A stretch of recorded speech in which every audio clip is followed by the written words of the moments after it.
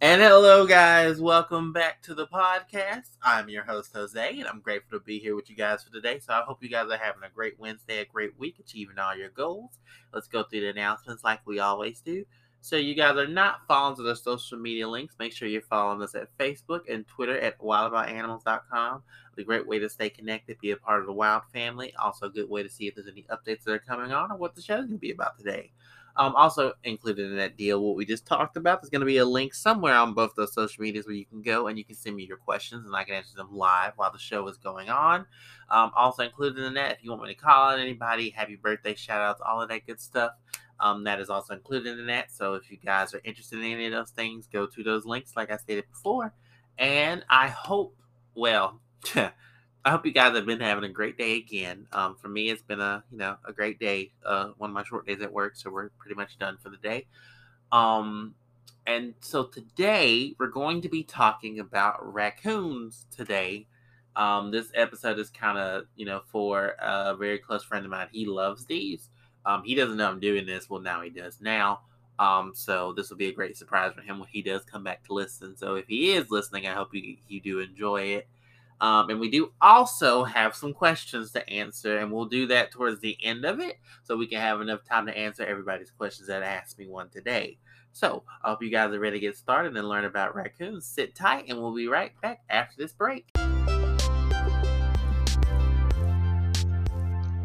Hey guys, this is Jose from Wild About Animals. I just want to throw this in and be like, if you guys have any requests for any future podcasts, make sure you leave them on Facebook, and then I'll make sure I'll put them on a list, and I'll let you guys go over there. Back to the show we go.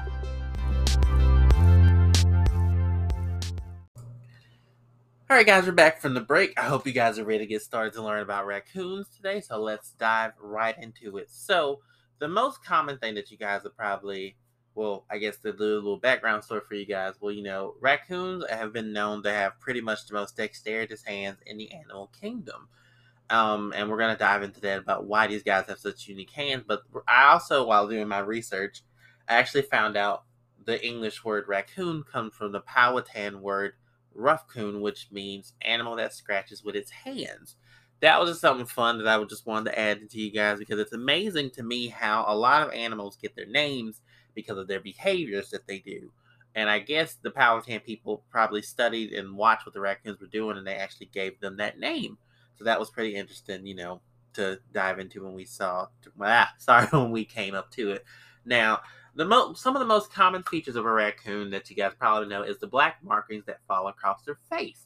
Now, this has given raccoons for centuries, the main background of being thieves and tricksters because of the way they look. But even though that these guys have these famous black masks that they come up with, funny enough, these colorations actually help the raccoons see because most raccoon species, if not all of them, are nocturnal species. You may see them in the morning from time to time, but majority of the time, raccoons are more active at night.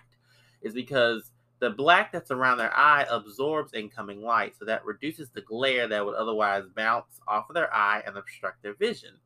Which means when there's less light, it makes it easier for them to perceive and look at stuff in nighttime. So that was also interesting information on why raccoons have those, black masks that you see.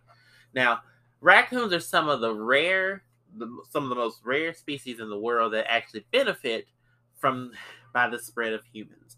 And you're probably wondering, well, Jose, what do I mean by this? Okay, well, let me explain it to you. Raccoons are very crafty and very smart animals. They are some of the only few animals that benefit off of the expansion that humans have made. Most of the time, if you guys have heard, you usually hear me say that, because of habitat destruction, pollution, or something, these animals are getting affected by human intervention. But raccoons are a little bit different than that because they've actually learned to adapt to what we humans do. For example, when it comes to raccoons that live in the forest, they typically eat what a normal raccoon would normally eat, birds, insects, fruits, nuts, and what have you. But raccoons that live in residential areas like where you and I live, they actually have developed the ability to eat off of what we don't have. That be your pet's food or stuff in your garbage can. Because I'm pretty sure there's been times where you've gone outside and you've seen your garbage can has been tipped over. And obviously, usually what that is a sign of is usually there was a group of raccoons who've had a feast in your garbage can while you were asleep. So But these guys are very intelligent animals to the fact that they can problem solve. There's been even studies shown where raccoons are able to lift lids off of things, figure out how to get to something if there's food in the middle. They seem to be very food based when it comes to their intelligence. So that was also something to really consider thinking about. Now, the main thing that raccoons are most well known for, um, is when you see a video and you'll see that raccoons they'll take their food and they'll put it in water.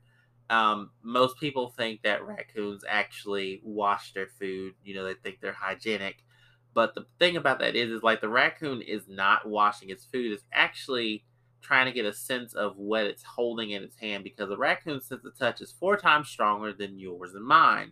So basically, what that means is like raccoons have a very delicate sense of touch. So when you see a raccoon and it's sitting there and it's washing something in the water, it's basically trying to wet its paws to stimulate the nerve endings.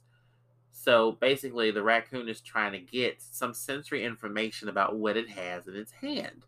And not to mention, raccoons have thumbs as well. So they actually, they're not opposable thumbs, but they actually do more dexterity for them. So because of that, they can actually open containers and jars and bottles just like before when I said with the trash can, but going back into the washing thing. So pretty much the same amount of sensory in their back paws is about the same ratio from our hands to our feet. But in their hands, there's roughly about 4 times more than that. So what that means is like a raccoon is very dependent on his hands to kind of figure out what it is and what's going on and what's it's about, what it's eating or what is it got its hands on. So if you guys have seen like videos of raccoons, like I think there's a couple videos of like people will see the raccoon like putting their hand in their dog or cat's food, and in their mind, I think that the raccoon's trying to like pick it up, but the raccoon's just trying to figure out what it is, and then if it feels like or it can tell that it's something that they can eat, it'll typically eat it. Or if it's been seeing other raccoons do that, then typically they'll know that it's safe to eat. Now, even though that raccoons do look friendly and adorable, because even the logo that we chose for this episode is a baby raccoon, and even I can admit they're pretty cute themselves. Raccoons are not to be approached or to let them interact with your pets as well. Because raccoons are known to be very wild and unpredictable, especially during the mating season time. And not only that, they've also been well known to be carrying parasites and diseases like rabies itself. So, some most documented diseases, rabies is one, canine distemper is another one, and even their poop is even possible to carry roundworms, which are an intestinal parasite that can invade your dogs and you yourself. Now, the question is, what do you think you should do if you do come across a raccoon? Well, most 9 times out of 10, raccoons will run away from people. So usually there's no you're going to have to fight for your life with a raccoon, but you may come across that one who does show some aggressive behaviors, maybe a mother protecting her kids or a very aggressive male. Try to get some distance between you. Do not interact with that raccoon. It's like I said before, it's very possible that raccoon could carry lethal rabies or canine distemper or something or any type of disease that could harm you or your pets if you have pets around too. So typically if it gets to the point where, like you have to relocate some raccoons that are like in your backyard or something, you can call your local wildlife specialist. They can help remove the raccoon without having to kill it, and they're trained to do this as well.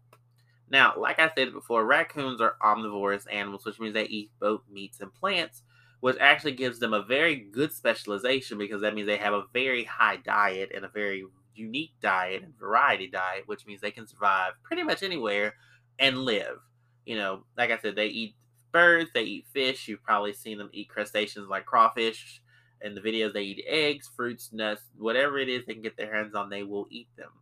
And it also, like I said before, has given them the ability to thrive in an urban setting where you and I live because of the abundance of food that we throw away constantly. Now, a last little tidbit when it comes to raccoons is typically they do live alone, but they have times when you can find them band together, specifically when, in sex specific social groups. Sometimes, usually males will usually walk around together while females will have shared territories with each other. But most of the time, if you do see a raccoon, it's typically by itself, or it may be a mother that have some kids as well. Now, with that being said, that will end the raccoon part of the show. And now we're going to dive into our questions for the day. I had a couple questions from the last one. These were supposed to be put on the last one, but they got to me late. So we're going to answer some of them now. And like I said before at the beginning of the podcast, if you guys want me to answer your questions live, there's going to be a link, as always, there on the social media, so you can send it and I can answer it live. So the first question is, what keeps you motivated to keep making these educational podcasts?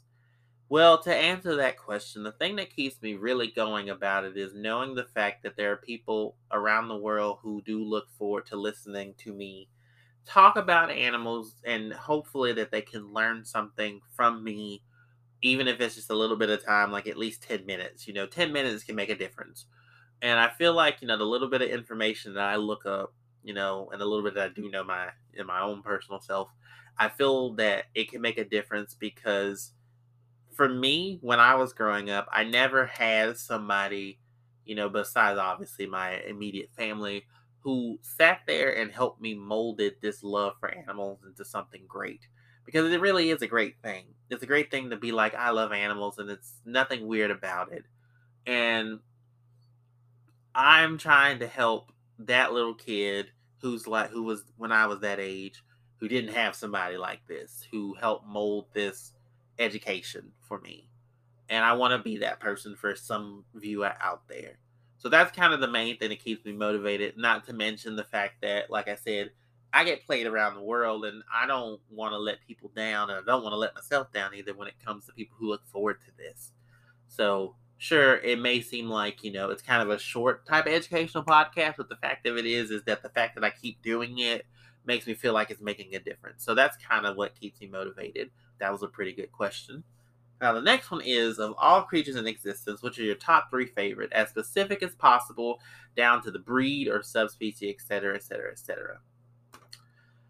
Well, if we had to choose number one, and you guys should definitely look this animal up, it's called the fennec fox. It is the world's smallest fox, and it has ears bigger than its body proportions. They usually live in the desert, and I believe Africa, if I'm not mistaken, or somewhere in Middle East or somewhere around that area. And they're just the cutest things ever. I remember when I saw them, and I just fell in love immediately. I even have a fennec fox stuffed animal that one of my best friends gave me, and I love it. I still have it. Um, they're just really, really cute. They're just really small, and it's just, I would love to work with some in the future, or even see one in person. But that would be number one. Number two, the African lion. There's just something about the way that the lion looks and how it's majestic, and just the mane and all that good stuff. And then I've seen lions in person, and they're just amazing animals in reality. So, and it's just like their symbol of being strong, and just all different. Like when we get to a lion episode, which is in that road down the line, which I can't wait for. That's going to be a great one, because lions are easily top two as animals for me, especially when you get the ones like the white lions. They're just beautiful, beautiful animals indeed. Now, third, this one was hard, but it's gonna have to be the brown bear, or bears in general. I think bears are pretty crafty animals. They give off this very essence of power and strength, while also giving off this playfulness, even though I know you just can't walk up to a bear. They've learned to survive with humans. Um, they're it's just something about bears. I can't really say exactly what it is about the bears. There's not a particular bear species. If I had to pick one, then the grizzly bear would probably be one for sure. Um, but that would be my third top favorite. It probably would change if I actually sat here and thought about it, but it is what it is. The next one is, what steps do you think the world as a whole needs to take in order to live more synergistically with nature? There are a couple steps I feel that the world can do to live better with nature. One of the ones would be,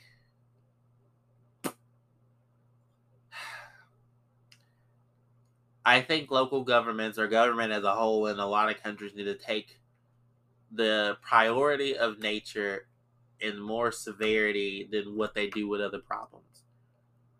I feel that the government and the people who live in that country should be more vocal about what comes down to the preservation of nature and how to live in balance with it. And I know that's a lot easier said than done because a lot of people feel like the whole nature issue thing is something that we shouldn't really focus on.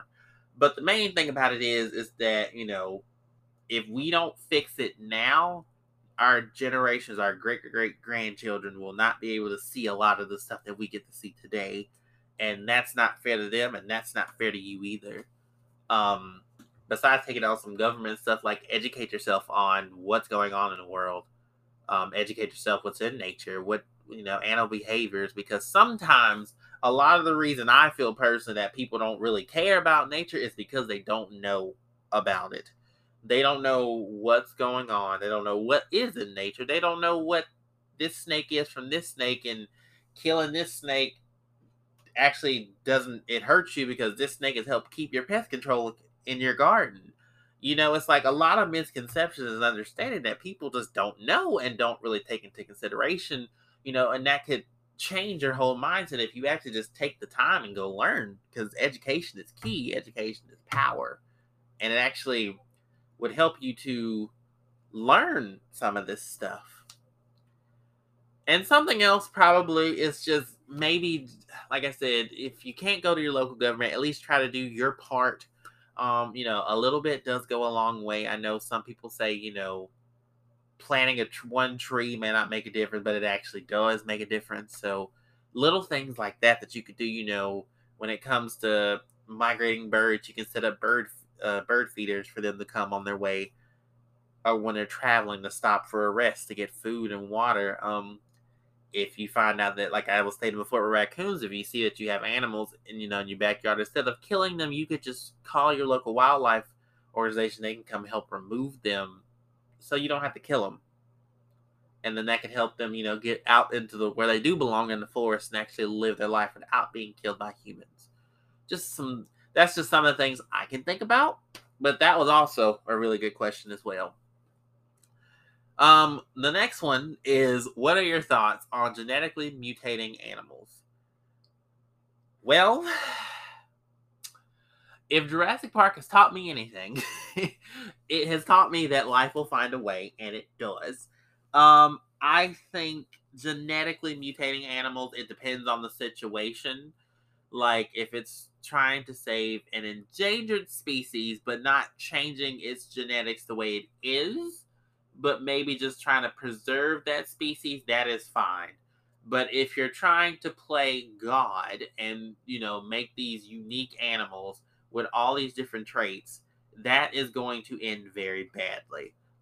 Again, Jurassic Park has told us these things, and I follow that life will find a way. So I think when it comes to genetically mutating animals for preservation and conservation purposes, that's fine.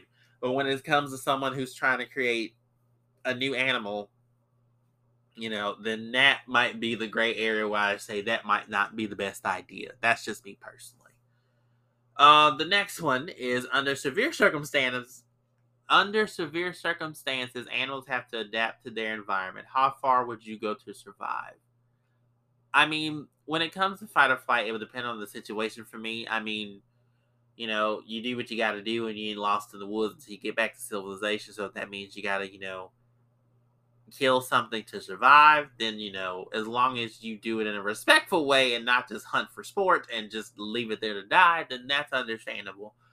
For me personally, that's probably about the lengths I would go. I mean, I would try to survive as best I could, as long as I could. And I mean, if the end came while I was in the wilderness, well, at least, my body would be given back to nature.